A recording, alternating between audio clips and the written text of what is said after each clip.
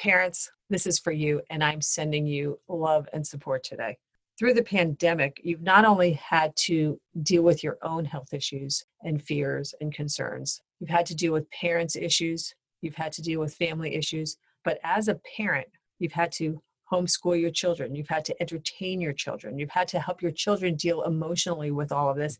And in the broader scope, you've had to keep them safe. Well, now, as the world starts opening up, the decisions continue to be, and the questions continue to be, what should I do with my kids? Can I let them have play dates? Can I let them go to camp? And what's going to happen in the fall? Can I let them go to school? How do I keep my kids safe? And how do I keep my family safe? Well, today I've got a great expert for you, top doctor who's a mother of two kids. She's dealt with it all.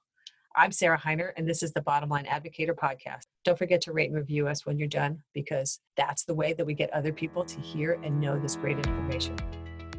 Hi, Facebook. Welcome to Thursday afternoon with Sarah Heiner and Bottom Line Advocator and our Facebook Live series that we've been doing. Today, I've got a special treat for you. Before I introduce Dr. Daria, who's next to me, smiling there beautifully, let me just remind you, we've got a whole bunch of videos that we've been doing. They are, you can find them in the Facebook page. You can also see them in our YouTube channel, Bottom Line Inc.'s YouTube channel. You can share them with people. A lot of important questions, a lot of great docs that I've been talking to. And we've been doing these, I'll call it every week. Let's see what else I have to do to tell you. We have actually, one thing, we've got our Immunity Lifeline program that I just started yesterday, but it's not too late to sign up. A 6-week program with Dr. William Lee and Dr. Jacob Teitelbaum. The biggest thing that you can do through all of this is strengthen your immune system. Every day, maybe there's a vaccine. I just saw something today about a vaccine getting closer. Whatever drugs is helping or not. But meanwhile, the spikes are occurring. Is it the continued wave 1? Is it another wave? Is it a spike? The common thing throughout all of it is how strong are you and how well can you protect yourself?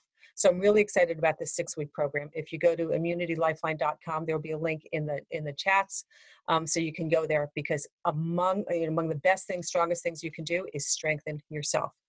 So you have time to catch up on that. If you've got questions for Dr. Daria, put them on in the chat box. And by very high-tech Flintstones technology, if you see me looking down, it's because someone's texting me to give me a message about who's talking and what kind of questions are coming through. All right, let me introduce Dr. Daria. We're going to talk to parents today and kids.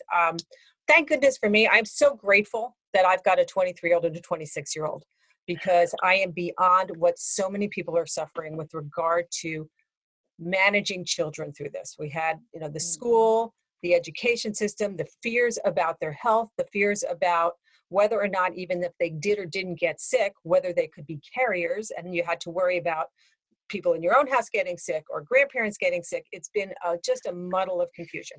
So Dr. Daria, actually, I will introduce you to her, but she's a prominent ER doc. You've probably seen her on many of her media presentations, and she's a mother of 2 and young children. So she's got it all. All right, let me introduce her officially, which I always look at the bullet points so that I don't mess up, because every bit of it, you're so important. She's a clinical assistant professor at the University of Tennessee. Dr. Daria, her full name is Dr. Daria Long Gillespie, but her short name is Dr. Daria. She received her training in emergency medicine at Yale School of Medicine and her MBA from Harvard Business School. She's the author of the best-selling book, Mom Hacks, which is an awesome book. I was reading it in the last couple of days. It's quick read and so many tips. Do this. So handy. TEDx speaker of the now widely popular and ER doc on triaging your crazy busy life. And as I said, she's a mother of 2, so she definitely qualifies. And as I said, you may have seen her on her many appearances. She's on CNN, Headline News, Dr. Oz, NBC, and so many more. Go check her out, drdaria.com, where you can download a free copy of her weeknight dinner blueprint and meal plan. Very handy. And also take her Are You Crazy Busy quiz, which actually, oh, by the way, I'll tell you a secret. She says never use that phrase. Be ready, but don't be crazy busy. And her toolkit, and sign up for her lifestyle guide with a science-based soul. And on social media, follow her on Facebook and on Instagram at Dr. Daria. Welcome, Daria. Hi, thank you, Sarah. Good to see you. Good to see you. I want to get everything in, because your credentials and your experience is so great. And yet I want to get to what you're talking about. So I want you to properly introduce yourself. I always go through it, but make sure all the points are made. Well, thank you. Thank you. And if people see me looking over here, it's because I have the Facebook over here in case people do put comments. So that's what I'm doing. All right, so yes. Okay, so our promise is we're being polite to each other, but we're doing what moms say we really can't do is multitask, right? Exactly. What I tell people not to do, but for this sake, I'll allow it. I'm going to cut us Doing some slack. every so often we have to do it. All right, let's talk about, so high level, let's start off with just number one question. How dangerous is COVID for kids? We're all so paranoid about it and scared of it, but if you look at the death stats and if you look at the illness stats, kids, it's pretty darn low in terms of getting it and dying of it. Yeah, you're exactly right, Sarah. And here's the thing that I look at it as a doctor and a mom. I know that for the vast majority of children who, if they do get COVID, will be okay. That's reassuring. The one thing that's concerning is that there is some small portion of children that do get severely ill. For instance, with this, there's COVID and there's this Kawasaki-like syndrome, the MSIS-C.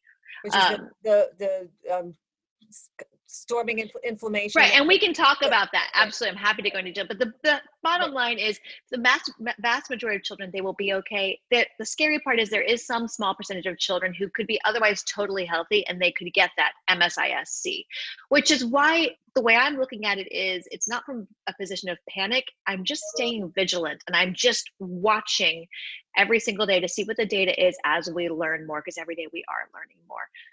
So let me put something in perspective, though. And I talked about this a little bit with Will Lee yesterday in the immunity program, because COVID is so under the microscope, and we have so made people so fearful and paranoid about it. But there will always be some child that will react badly to everything. There will always be some child that will die of a hangnail. I'm exaggerating, but you know what I mean, that something happens, and that each one of these is being reported heavily in the news. But do people realistically, you can't control those odd kind of outlier experiences, nor should we stop living our lives for that. No? Well, so you're right. There have been around, I think, 3 childhood deaths in the United States related to COVID, and questions of how much it was due to COVID or not. But so there's a difference. One is mindset, and then secondly is what you do. That's why I'm not panicking about COVID. Right. I go work in the emergency department taking care of COVID patients, and then I come home, and some people are saying, well, are you exposing your family? Well, I kind of don't have a choice. If I don't come home to my kids aren't, who's going to eat and make sure that the laundry is done in this house? So I'm not panicking from that perspective, but I am saying, okay, what are the risks that I have to do? Like going to work in the ER, or going to the grocery store, very different comparisons, but what are things I have to do? And then, so I'm not going to do the extra stuff. If there are things that are optional right now that add additional marginal risk, I'm not doing those right now, just to eliminate extra risk. So mindset is not panicking, but I am staying vigilant and trying to be smart. My kids aren't going and doing a lot of extra activities right now. But and again, that the kids overall are not at high risk of getting this. So they're not getting it, or if they're just less likely to be symptomatic. But it appears that they may be less likely to get it. And then if they do get it, they're less likely to become symptomatic, and they're less likely to become severely ill. And even those kids that have to end up in the pediatric ICU, the statistics show that their survival is much, much better than for adults. So that has been the one reassuring thing from COVID, in contrast to potentially some other diseases, is it doesn't seem, knock on wood, to be striking our children as well. And that is the one exception, is children under the age of 1, who are, of course, more vulnerable in general. Should parents shift their, so it's an interesting question, totally out of the blue, just to, I put pieces together. So it occurs to me, kids under 1 that are getting their vaccinations, right? Because they don't yet have a lot of their immune system. Right. It's so developing. Is there any reason to hold off on any of those vaccines while this is running around?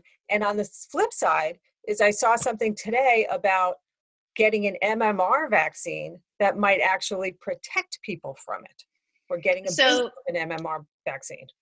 Yeah, what you do, the bottom line, do not delay any of those other vaccines we have for children, because then what you're doing is you're taking the theoretical risk of COVID to your children, and you are swapping it out for a very real risk of other known disease. Right. I mean, just as an example of vaccines, the impact, when I started residency, children up to the age of 3 months if they had a fever, we were doing a spinal tap on them, because a fever from a runny nose could end up with meningitis.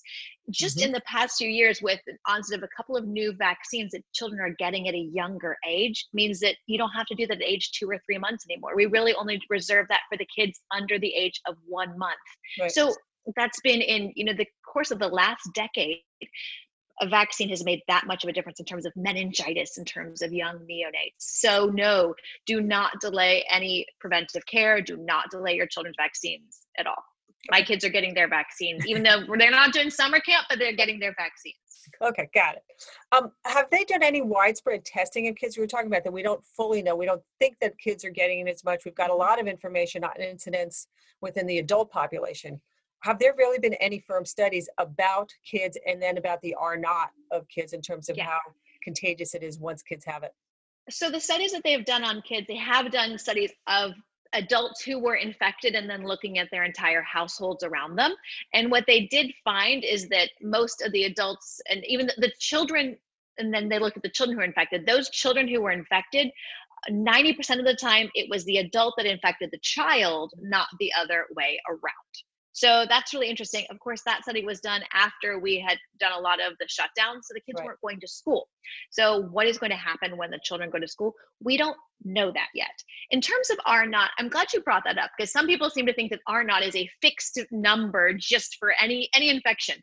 Right. Even measles, the R naught can be from 12 to 18. And Right. R naught depends on a number of things: the demographics, it depends on how vulnerable a population is, how tightly packed they are. So our kiddos, and I have a 3-year-old, they do not understand personal distance. Right. They share everything. So would the virus be potentially, any virus, as we know, is more contagious in young children for that reason.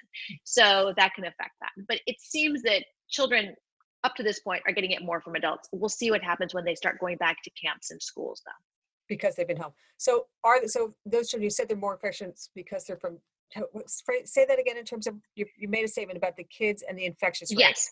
So when they looked at kids who were infected and they looked at their family members, they saw that 90% of the children who were infected had gotten it from an adult, Right. as opposed to that child giving it to an adult in their family. So what I'm trying to help parents deal with now is, because every day it's, can my kids play with other kids? Can my kids see grandma?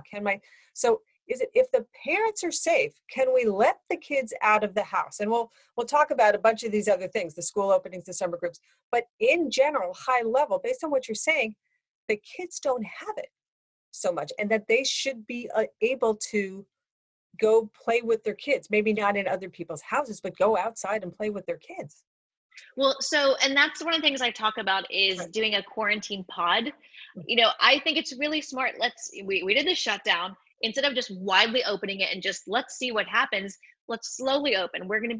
Some kids are going to camps this summer. Well, let's watch what happens to the camp counselors and the teachers from those camps. Let's see. That's going to give us information for going back to school. We don't have to make the going back to school full decisions right now. Let's learn. Let's make sure we take advantage of these next 6 weeks to test and learn. So how about herd immunity among kids, so that as they're exposed a little bit, does that help strengthen their defenses against it?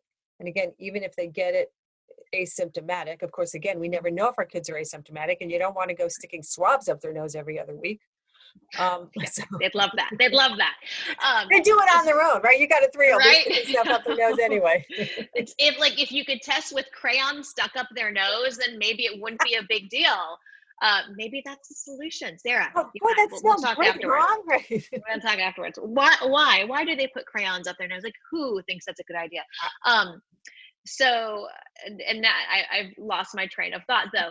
I was talking about herd immunity, actually. Yes. Oh, yes, As that's the what you're kids are talking about. exposed So, somewhat, because so that's been a lot of discussion right. for adults as well as kids. Right. And if we knew for certain that if you get immunity to this, then that immunity is complete, or at least it's partial and it lasts a long period of time.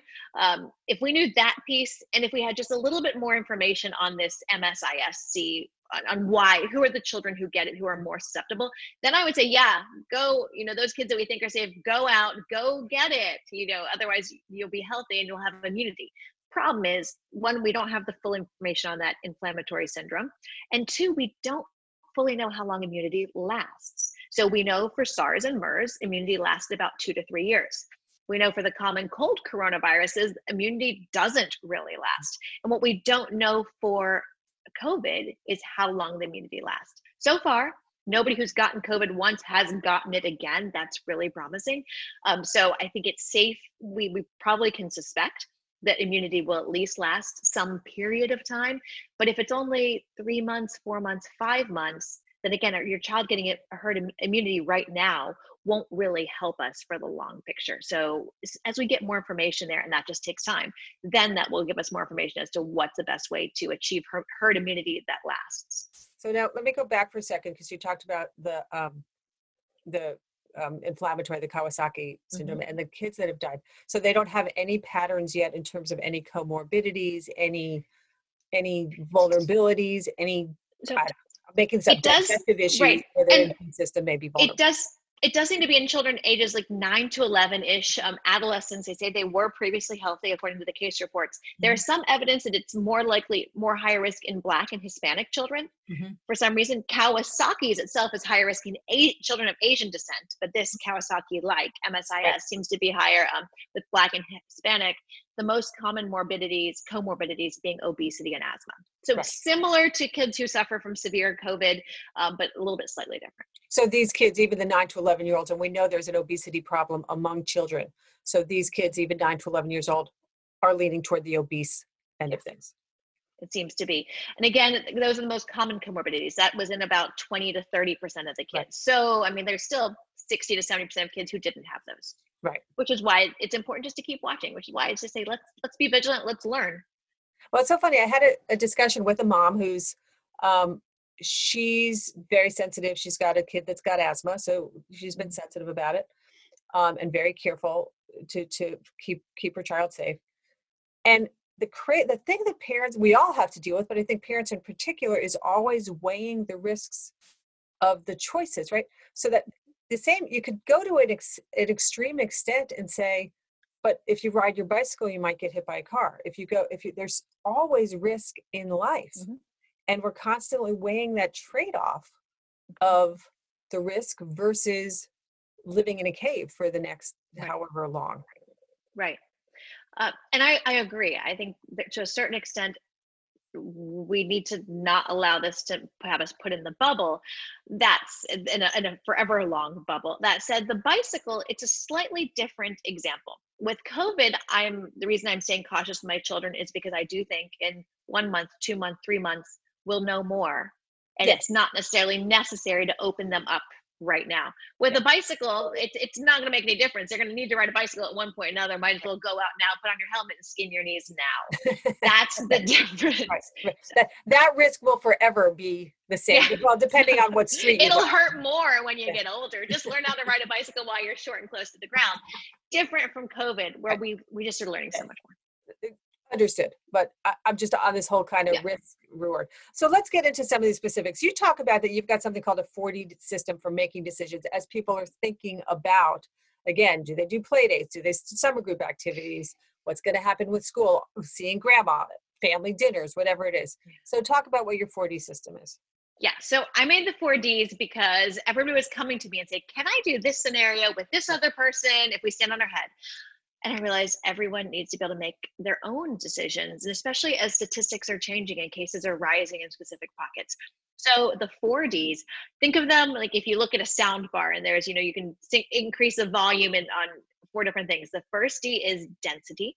So how many people are in an enclosed space? Are they, indoors, which is higher risk? Are they outdoors, which is lower risk?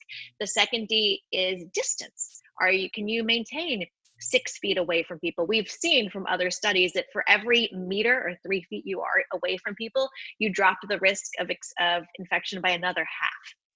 So again, the further away you can be, the better. The third D is duration. Are you, on the low risk, just passing by somebody on the outside out on a walk for 15 seconds? Well, chances are, unless they literally sneeze in your face, they are not going to give you COVID. Versus so people in the dog park that run away from me. Maybe they're running away from you for other reasons, Sarah. Maybe you have a super scary dog. I have a very cute little dog. They're the scariest. Little ones are the scariest. Oh, Um, I should have had him on my lap. Often he's here. Aw. So yeah, duration matters versus are you sitting in some place with somebody for 2, 4, 6 hours? And then the last is degree of activity. Are you sitting quietly or are you exercising together? Like we saw that outbreak in a Korean Zumba in South Korea, or in are you singing and shouting, those things. So if you think about that, if all 4Ds are high risk, well, that's a high risk event. You should probably skip it, especially in light of the rising cases. If all 4Ds are low risk, great, go ahead and do it as long as you're a healthy person. And if you see, well, 3 of the Ds are low, but this one's high, well, now you know exactly why. And is there a way to kind of slide that high risk D back to low risk to make an activity safer? Oh, so you brought in the dog being the fifth The nice D thing is and the my dog. family was listening to me, so he brought me my dog. Oh, Yesterday. He wanted to it's go. really cute. That's not a reason to run away from you. I agree. Exactly, right? He's the cutest, happiest little dog. Okay, take the dog away. Can I go back to work now? Thank you, family. I can't Right. see you. You're out of frame. I kept him out of frame, but the dog, of course, gets into everything. Now I lost my train of thought. Okay, so the No, four it's Ds. okay. But so that's the point of the Right. 4Ds, because as statistics change, information changes. That way you can make your own decisions and you can know what to change to make something safer, whether it's going to a restaurant or a play date or anything else. So Dr. Oz made a comment this morning on someplace I saw him where it was, 6 feet and 15 minutes. Mhm. That if you're with someone, I guess for less than 15 minutes, I guess the odds of contracting it is lower. Yeah, and there's so many variables, you really can't say like there's this one thing that's kind of like saying you won't have a car accident if you're going 50 miles an hour or less. Right. Well, on average, Right. sure. So on average, 15 minutes. But again, so you can't just say that if you do this above it, you're at risk. Below Right. it, you're not. But just keep in mind duration. The shorter is better. And yeah, 5 minutes. 5 minutes is definitely is something that's again going to be a lower risk. So based on what you're saying, I mean, even for so let's go to some of the like basic life decisions. Okay, so like let me just run down the list. Yes, no. Mhm. Bring your kid to the grocery store. I don't. If you can have somebody, this is one of those. Is it an optional risk? If you can have somebody stay at home with your kids and you go to the grocery store, that's better. If you have no choice, then you can choose delivery or take your kid if you absolutely have to. So, but let me challenge you on it because aside from the fact that there are a lot of people in there, Mhm. they're not you're not standing on them. You're Right. moving quickly past them. Your kid's Mhm. kind of at your side. Right. So, So there it depends on the ventilation. Like if you come across around an aisle and somebody had just sneezed in there, there's some recent research about how long that kind of right. droplets can stay in the air. It can hover in the air. Is it enough to make you sick? We don't know. That's why it's a sort of thing. If you have no other way to get food, Right. then yes, mask up your child, Right. Right. go to the grocery store. But if you can avoid it, then it's one of those things that you should try to do. It's what Yeah. I do. And teach them about washing their hands and not touching Teach their your hand face. about washing their hands and not touching their face. Not All of touching those their things. face, the Yes. big one, right? Yes. All right. So let's talk about play dates then, because you said that you're Mhm. doing kind of these small groups and then expand Mhm. out. So talk about how that works.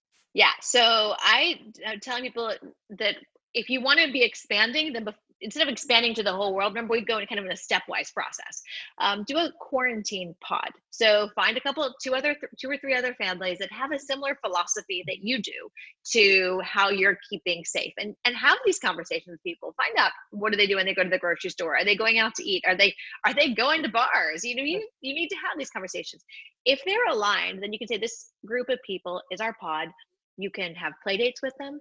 You can trade childcare because parents are flipping out because we just cannot get a moment. So find that other parent. Maybe they're a working parent as well and say, okay, well, I'll have all the kids, I'll wrangle them all, on this day at my house. You take them the next day. Maybe you watch each other for alternating grocery shopping, different things like that to give yourself a break. Quarantine pods matter for 2 reasons or 3 different reasons. One, overall, you're exposing your kids to less people, as you're exposing them to Right. six other kids or something.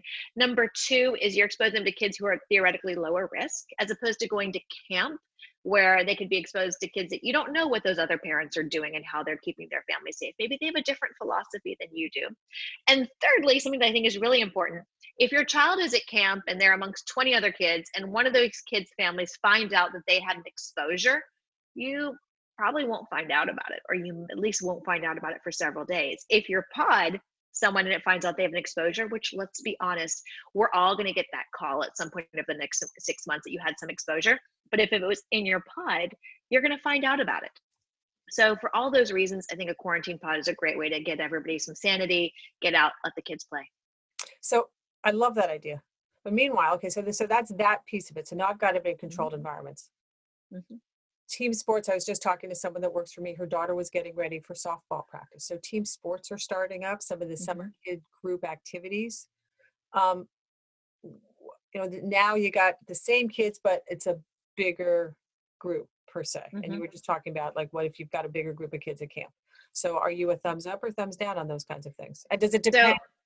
Two-part question. That and three-part. And does it depend by age, right? So if I've got a 6-year-old versus I have a 12-year-old versus I have a high schooler that is in sailing camp, I'll call it. Right. Exactly. So age is one of the first things, if your child is old enough to understand the 4Ds and keeping distance and how to be smart and not to touch their mask, not touch their face when they're wearing a mask, then you can be a little less concerned. And that also depends on how much disease is in your area. If you're in one of these hot spots, you got to be more careful. If you're in a place that doesn't have a lot of COVID right now, then you can take that into account.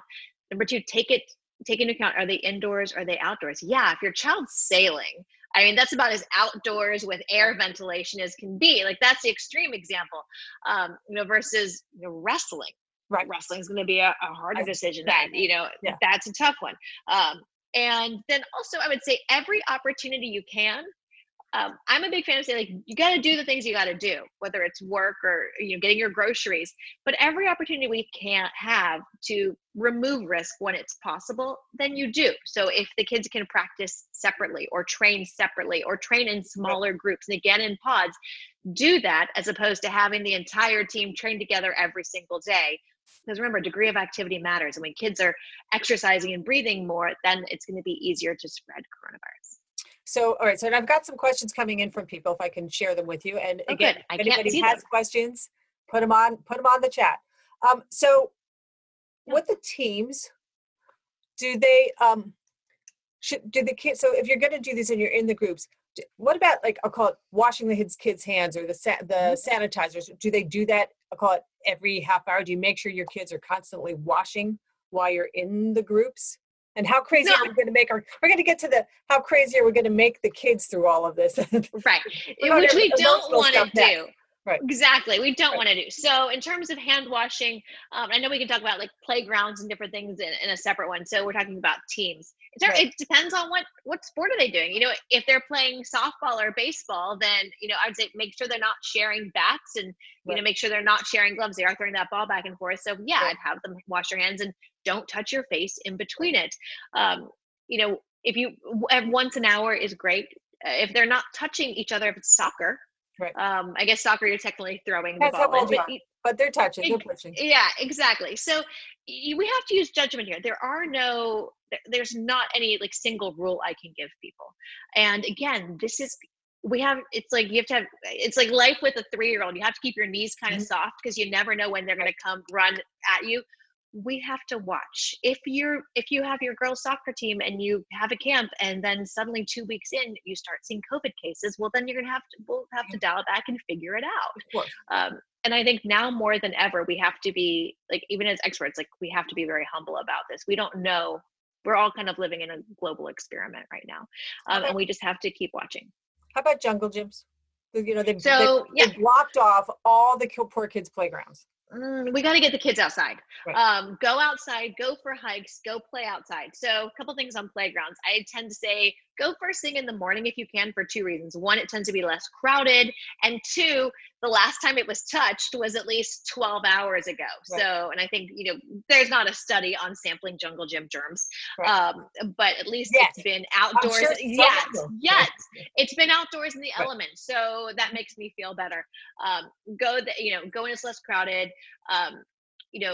Yes, have your children, like, make sure it's not your kid can be separated from people. If they get there and there happens to be a lot of people, bring some other activities, bring some balls, bring some bubbles so that you can take your kids to a separate corner of the park and still play and still be around, and let them run around. Yes, have them sanitize their hands, have them wash their hands. Don't I usually say don't eat food there, go home to eat so you can wash your hands and eat. Yeah. Let them go, let them run around, because that also means that we're being good stewards. So if you're just there for an hour or two, that frees up the playground for somebody else to come play. So let me play my own devil's advocate. We started out this, and you may say, Sarah, that's the dumbest thing you've ever asked. But Am I allowed to say that? You can say that. Anyone can always say, I can hear anything. It's fine. But I asked some of these questions because there are contradictions through all of this, right? And I try to think of what's in people's minds, right? So, and I watch the people that are saying, no, I can't go out in public. And then it doesn't get them sick. So here's what I'm going to ask. And again, you can say that's the dumbest question I ever heard. We talked earlier about the odds of kids getting sick. They're not really getting it. So if they're not really getting it, their immune systems for the most part are protecting them from this, then why can't we let them be together? I'm not saying, gymnastics and wrestling on top of each other, but we're like also go into this extreme of, but maybe you can be with the kids and maybe you can and wash your hands.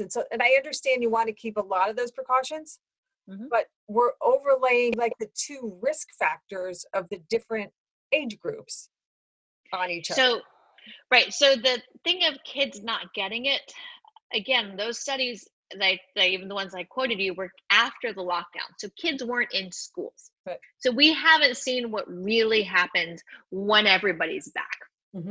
That's part of it. That's why I'm saying let's do it this in a stepwise fashion, as opposed to let's let everybody go out. Let's do it in smaller groups and then build and then build and build and learn each time. That's a safer thing. That's one. And that's two, again, yeah, it is for the most part, kids are going to be okay. But two things. There's that. I still want to learn for my own children. Right. And that's what I'll just say for my own children. And I'm not I'm a person, obviously I run towards crisis. So I don't have that kind of anxiety about this. But even for my own children, I'm thinking, why they don't need to rush into some big group right now. It feels like that would be normal. And so I get that part of me wants to go do that. Then I push back, like, why? Is that really necessary? Can we, while we're still in this learning phase for the next 6 weeks, can we find other ways to give our children that outlet in smaller groups so that we're not adding risk? Because I see that as unnecessary risk. There's sometimes necessary risk. That's an unnecessary risk. And let my kids go wild in a huge crowded playground is an unnecessary risk. So let's find ways to be safe. Well, and I understand all of that. And we're going to talk in just 1 second. I have one more question, and then we're going to talk about just these risks that these children have suffered in terms of emotional health, in terms of what I've called PTSD of the whole pandemic, watching these, kids that are having anxiety issues, depression issues, as the parents have made the kids crazy. So I want to go there in a second. Before that, let me just ask, someone was asking, and, you may or may not be able to answer this in terms of the Dr. Derry opinion on kids going back to school. So at different ages. I know kids who are getting ready to go to college. I know somebody who is already there, and they've tested everybody, and they're getting tested once a month, and they're quarantined, and they've got a special dorm that's set up. So how should people feel about going back to school? So remember I said there's necessary risk and unnecessary risk. I think our kids need to go back to school. Our children need to be back in school from an academic standpoint. They need to be back in school because for many working parents, that is their childcare. So the economy cannot heal until the children are back in school. And thirdly, there's the social aspects of it. Obviously, the emotional wanting to be with their friends, but then there are children who rely on school for meals and a number of other structured things. So I'm working with a number of schools looking at going back. And if we say the most necessary thing is getting them back, getting them learning, we may have to strip away other things that increase the risk. Maybe that means that they're not eating in the cafeteria. Maybe they're not having the same kind of recess. Maybe it's potentially a shorter day if it has to be, or other ways. But let's put our stake in the sand and say, or stake in the ground. You know what I mean? Sand, it'll fall over. It's not very strong. Okay, fine. This metaphor police. Let's put our stake. I am an editor. Yeah. Let's say our kids need to go to school this year. That is a necessary risk. Unless we find out something that we totally didn't expect, our kids need to go to school this fall. Let's use the next 6 weeks to figure out what are the things that we need to trim back and what we can do. But yeah, our kids need to go back. I agree. I saw a frightening statistic about this whole semester that was just lost. I guess, older kids. I mean, it was lost for everybody, but Yeah. just, the kids that were supposed to be having classes, the schools weren't set up for Yeah. it. The kids, even if they had these Zoom classes, kids weren't showing up for it. Just a It was disaster. hard. It was, and for us parents, it was miserable. But I don't yeah, know our how kids you need did to it. go back. Right. And yes, I think our kids, for the most part, we'll learn so much in the next 6 weeks as kids Yeah. start to go back. But yes, for all these reasons, the kids need to be in school. All right. Now let's talk about the damage that has been done to the kids, right? So because the parents have to deal with this aspect of it as well. Yeah. Behavioral, physical, emotional, Mhm. as I said. So where do I start this? Let's talk about, first and foremost, I think, because this has been the hardest, is anxiety among these kids, and fears of, are you going to get sick and die? I mean, the messaging to these kids has been so heavy, and the Yeah, paranoia just oozes into the yeah. kids. And that's a thing, just like they say, like, don't let mom and dad fight in front of the kids, or let them, at least if you fight, let them see you, everything become okay again. I think it's really important as parents, and we shouldn't be anxious. We are learning. We should be vigilant, but should not, as individuals, as parents, we need to check that anxiety. Um, but definitely don't project it onto your children.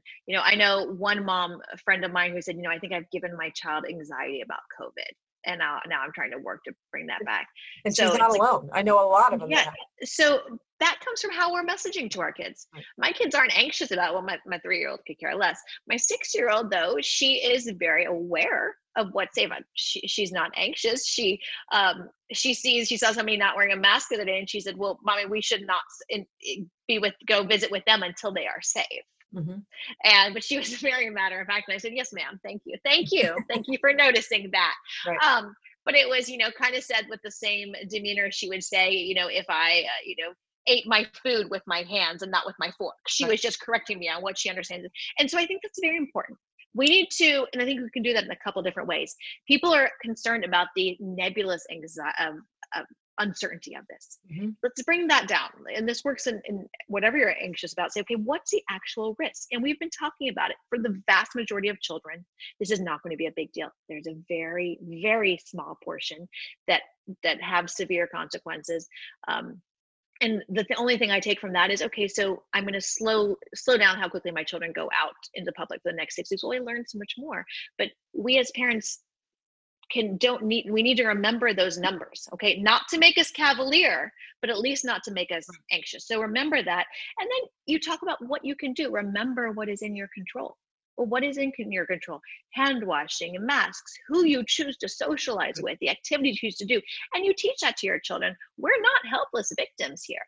And, that we have many tools, and we're learning every single day. I mean, just the treatments that we've learned of how to treat this in hospitals. We're not helpless victims. Every individual has tools that we can do, and teaching our kids that way. Here's the risk. Here's what we're going to do. Having a plan. I think if you do that, then your children aren't anxious about it, and they won't be. And I think a lot of parents are worried for their children, and then they create this circuitous, vicious cycle. I had one friend was talking to me the day, or she was watching something, and she was actually watching. She had the presidential convention on the background. She's a reporter, so she had to report on this. So she had it on the background. Yeah, and so her 5-year-old happened to walk in while it was on, and she heard the president said a bad word. Yeah. So my friend was all aghast, and she's talking to her 5-year-old about why these bad words are bad things. And her son finally said, "Mom, I get it. He's been locked up in the house too long. He just needed to get out." So, you know what? Our kids get it. Give them some credit. You know what? We have this loss of the semester. The world is not going to be wiped out. Our children will be okay. As an emergency room doctor, I am constantly reminded by how resilient children are. They are 35,000 times more resilient than adults. And if we can just stop projecting our anxiety on them, they will be okay. Yeah, I think that's so important. Just parents forgetting the role modeling job of us, Mm-hmm. and Yes. the messaging. And then as your kids go off to whatever their activities are you saying things to them in a voice and a style of fear and paranoia? Or are you going, hey, have a great time. Don't forget to wash your hands before you whatever. Right. Just Right. in a Exactly. casual, And if confident way versus a fearful way. Right. And two things on that. If they're doing something that makes you that anxious that you can't, so first check, like, are you really, is it anxiety real, or is it just kind of you being mommy worry? Sometimes it's mom gut. And if it's truly making you that Right. anxious, then that's in your control to remove them from it. So don't have them do it and then be anxious. That doesn't help anybody. And secondly, on that point of kids being resilient, we constantly see, I will see children come in with a fracture and they leave. They don't get anything. They don't want anything for pain. They don't ask for anything for pain aside from a popsicle. They get a popsicle and a stuffed teddy bear. The adult will come in. Oh, they're anxious. What am I going to do? How much Percocet can I get? Oh, We adults, we're way wimpier than kids. If we'll just get out of our children's way and inform them, but don't right. worry them. I tell you, when my kids were young, this is one of the first lessons I learned about kids taking cues from parents. You watch a little kid fall at the playground, Yeah. and the first thing they do is look at mom. Yes, they do. And mom either says, well done, get up. Or mom says, oh my gosh, are you okay? Let me get the Tylenol. And it sends the message to these kids of fear, of medication, of a whole versus resilience. Versus, all right, I scraped my knee. Cool, Yeah. let's go. Here's an ice pack. Put some ice on it. Yes, exactly. My kids do that. Anybody gets hurt, they just like run. They're like, I'll get the ice pack. I'm like, no matter what it is now, they just get nice. I'm like, right, go, have fun. My kids knew that the rule was if they wanted to go barefoot, which I was a barefoot person, and the kids like barefoot, you might get splinters, and you get to take them out. And that you get to take them out. You get to take them out yourself because it doesn't hurt as much when you take it out yourself. This is true. Right. This is true. It's very scary to have someone come at you with a needle. Mm-hmm. Someone asked a question, and thank you, audience, for the questions. Please keep them coming. As long as Daria is okay still talking to me. Love it. I'm looking at them. So question about hand sanitizer. That's always, bottom line, we'd always written things about hand sanitizers, good and bad. You got a lot of chemicals, you're ingesting those chemicals. There was on the news the other day about several brands that were toxic and you should not be using. So what is your opinion? Is there, I'll call it, too much hand sanitizer for kids, or hand sanitizer versus some other way of washing? Yeah. So, and I always tell people, if you can wash with good old soap and water, that always trumps hand sanitizer. So hand sanitizer is if you really don't have anything else. And remember, before you use the hand sanitizer, if your kid's hands are clearly dirty, rinse it with water first. Sanitizer isn't going to get off that mud. Right. And then also, if you've been using sanitizer, say they were at a game and they needed to use sanitizer a couple times, when you get home, wash their hands. And there's also, that's where I say there's the role for antibacterial soap versus not. And I'm very cognizant about not using antibacterial soap everywhere in my house. I use it in two places. It's at the sink, in my kitchen, at the kitchen sink, because there I'm handling, raw meat, which has, E. coli and salmonella and all their fun things that raw meat can have. So I have the antibacterial there. And right now I have it right in the bathroom when you come home. Mm-hmm. So you wash once with the antibacterial, but then the rest of the time we don't need antibacterial. You just need water. You need to make a really good lather for 20 seconds, and then that's fine. And if you do that, then you're not constantly using antibacterial. You're not constantly using hand sanitizers. So, gotcha. Okay. Great question.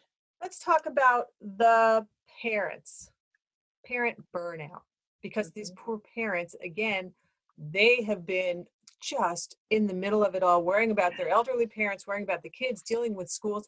And now the parents, you talked about, what was your daughter said about people being locked inside, right? Yeah. So the parents have been locked inside. They're short of temper. They're giving their kids Lunchables or whatever they can, feed it. Help the parents. Okay. Yes. A couple quick tips. One is get outside. I mean, we all need to get outside. You are going to go to a park, go hiking, go running in the street, just get outside. There's less smog right now. So you're safe to go running in the street. There's less traffic. But there are a couple different things I would tell parents. One is focus on what I call high maintenance. Mm-hmm. And I realized the other day, I was I get up every morning and I go for a run down in my basement on a treadmill that's several years old. And then when I have time, I do a quick meditation right afterwards. Mm-hmm. And I do it before my kids wake up. And because those are my maintenance things, and it's not with apology. It is not with judgment. It's just that I do it because I got to have that to maintain myself Mhm. and to maintain my sanity. And you know what? Like, we schedule our car for maintenance. My HVAC is on a quarterly maintenance, and then we're not taking care of ourselves. So I want Right. everybody to find that time. You may have to do it before your kids wake up. Do your maintenance. It keeps you sane. Number two is have a plan for when you're about to lose it. Because if 10 is where you're about to lose it, a lot of us are living at like 6 to 8. They're telling you to take your physical temperature for COVID, take your emotional temperature. When you get to an 8, stop trying to power through it and put dinner on the table. No, have a plan. If you have a partner there, then you just say, I need to disengage for a moment, or I need space. Even my 6-year-old now is like, I just need some space. Like, do Hey. you, and have a plan. Like, your partner takes the kids for 10 minutes, and, or, if you don't want to do it with you, put the kids in front of the PBS app. It doesn't matter. Just go disengage, because otherwise you're going to lose it. You're going to lose it in front of your family, and then they see that. So go disengage. Go for a walk. You mentioned barefoot. There's a lot to be said. Taking off your socks and walking barefoot on the ground for Mhm. centering yourself. Take a bath, read a book, scream and punch a pillow. Disengage when you get to that 8. And then I would also say, take something off your plate if you can, Mhm. because we've all had so much smashed onto our plates. And now you add, like, on Instagram, I see all these other art activities people are doing. I'm not an artsy person. Right. So figure out whether it's a work thing or a child thing or a child activity. Take something off your plate. Now is a moment we all need to take a breath, and we triage in the emergency department every day. There's my reds are my most important, my Right. yellows, my greens, and there are things for my patients. You say I have a patient coming in with a heart attack. I've got to fix that heart problem, and I've got to stabilize my patient.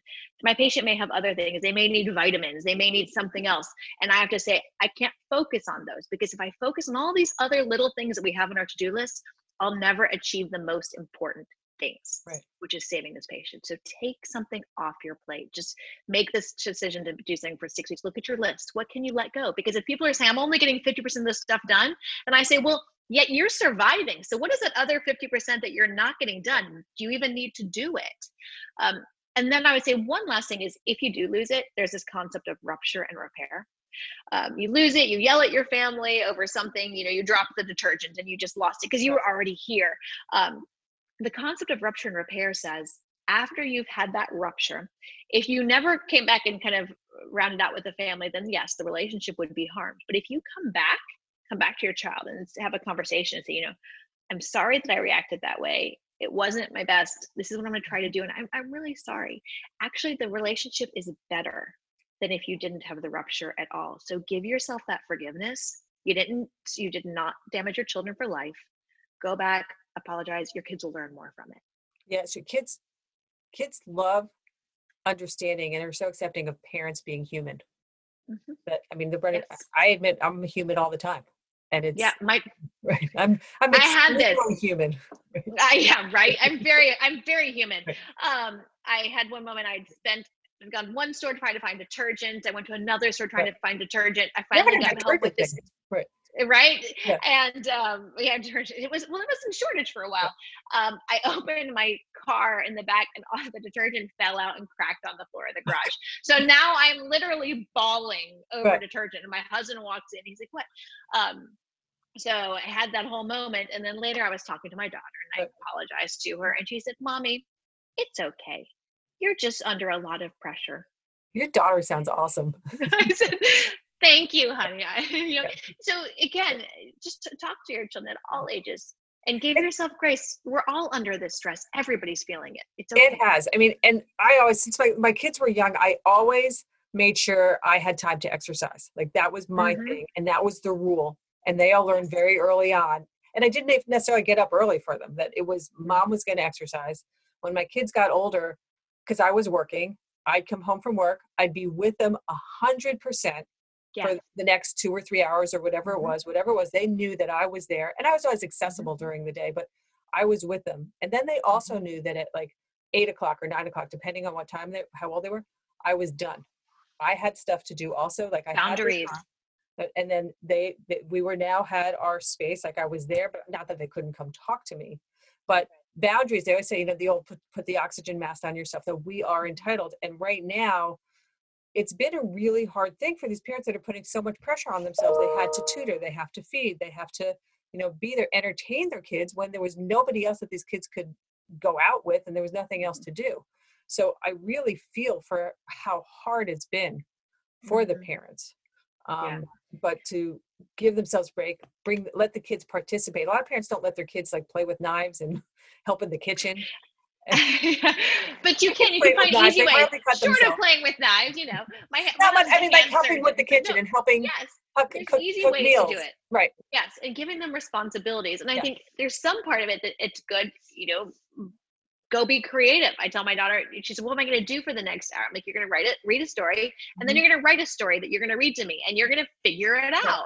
Let them play. So we don't have to keep our children entertained. I think this has been something that for the last 20 years, parents have thought we have to keep our children entertained and their schedules perfectly planned every single minute of the day. You don't create boundaries. And I think what you just said was so important. When you are there, be there. Have an end of the day ritual. You shut down your computer, you put down your phone, and for the next 3 hours, I challenge all your listeners to do this tonight. Just do it for 1 hour, do it for 30 minutes. Put away your phone where you can't even hear it, and you will feel liberated. You are just with your family. It feels so good. Do it, and you'll do more. 1,000%. All right, one last question. Helping our kids boost their immune systems. Adults, we're talking about vitamin D deficiencies. We're talking about zinc as something that can be protective against COVID. Right. How about for kids? Any of these rules apply for kids, or anything that parents can do as the kids now are going to go back out into the world as well to boost their defenses? Yeah. So in terms of adults, I have my parents taking zinc, vitamin C, and vitamin D. Everyone in my life. Yeah, exactly. And there's a correlation. My dad said, well, people who have lower vitamin D had worse comorbidities with COVID. And I was like, well, Daddy, essentially everybody in the world has low vitamin D right now. So that's like kind of but yes, there is a correlation. So I was talking to another girlfriend of mine who's a pediatrician, and she agreed. She was saying, vitamin C, zinc, and vitamin D. And then she's like, but do your best. She's like, my kids only ever take vitamin C and D when I remember too. So again, those are good to aim for. Talk to your pediatrician if you have any questions. Have them take just a crunchy multivitamin chewable. That's going to give you a lot of those, and maybe that's going to be easier than having to worry about a bunch of different vitamins too. Gotcha. And I'm totally embarrassed. I'm blanking out right now on foods that are high in zinc. Again, feed them good food. It's tempting. Well, and so yes, exactly. Let them sit and eat potato chips and Pop-Tarts. Feed them whole foods. I think that's a big, for parents right now, if you focus on two things, we don't have to worry about having an Instagram perfect summer with our kids. Focus on getting them a lot of physical activity outside. My kids go outside no matter what. They want to sit on the iPad, and I'm like, no, you're going outside. You're going outside for an hour right now. We're going to run around. Have them do that and focus on whole foods. We were having an issue with food and dinner and dessert and kind of bargaining. So we have a couple different norms, because if it's a norm, my kids can't argue. I'm like, that's the rules. Those are the rules. Afternoon snacks are just from the refrigerator. There's nothing chips or crackers in the pantry. You can have anything you want from the refrigerator: fruits, vegetables, cheese, whatever. And then desserts, we said desserts, we don't need to have every single night from the junk food desserts. You can have fruit every night for dessert, but we have dessert 3 nights a week. And my children get to choose what night it is. So it's Wednesday, Friday, and Saturday. So again, our kids are getting a lot of extra processed foods right now. If you can give them just more whole foods. And so that's why I made that weeknight dinner blueprint, just to give them more whole foods. That'll help everybody feel better. Totally. And I was looking like I was doing my check. I was just double checking zinc foods. So zinc foods are mostly proteins. Animal proteins and nuts. Let your kids snack on nuts. Those are great. Nuts and seeds and seafood. So, and some dairy as well. So if you exactly protein-based, but if you just give them a whole diet of lots of good, healthy proteins and lots of fruits and veggies, and then you don't have to worry, does this one have zinc or does this one have biotin or whatever it is? They're going to get everything together, and that's better than any pill could do. Fabulous. All right, Dr. Daria, thank you so much. Thank you, Follow Sarah. her, go to her website, drdaria.com. Follow her on on Instagram, on Facebook, wherever you can find in social, Dr. Daria. You're awesome. Thank you very much. Thank you, Sarah. Thanks, such a great time. Right. Everybody message me with questions. Happy to answer them. Absolutely. We'll follow up and get answers on, so keep putting the messages out. All right. Thanks so much. All right. Bye. I'm talking to Dr. Daria Long Gillespie, an emergency room doctor, a clinical assistant professor, and mother of 2, about the many challenges facing parents in the day and age of coronavirus. Parents have been faced with not only worrying about keeping their kids safe from sickness during the pandemic, but also how to support them emotionally through this incredibly confusing and frightening time. Helping readers through their most difficult challenges with advice from top experts is core to how our flagship publication, Bottom Line Personal, helps people do better and feel better. Dr. Daria is just one of the type of top experts who have appeared in Bottom Line Personal, not just in healthcare, but in all aspects of life, including financial planning, great gift ideas, how to save money on travel, insurance snafus, smart tax strategies, improving your relationships, and so much more. Bottom Line Personal has been helping people live more informed and vibrant lives for nearly 50 years with our actionable and double fact-checked advice.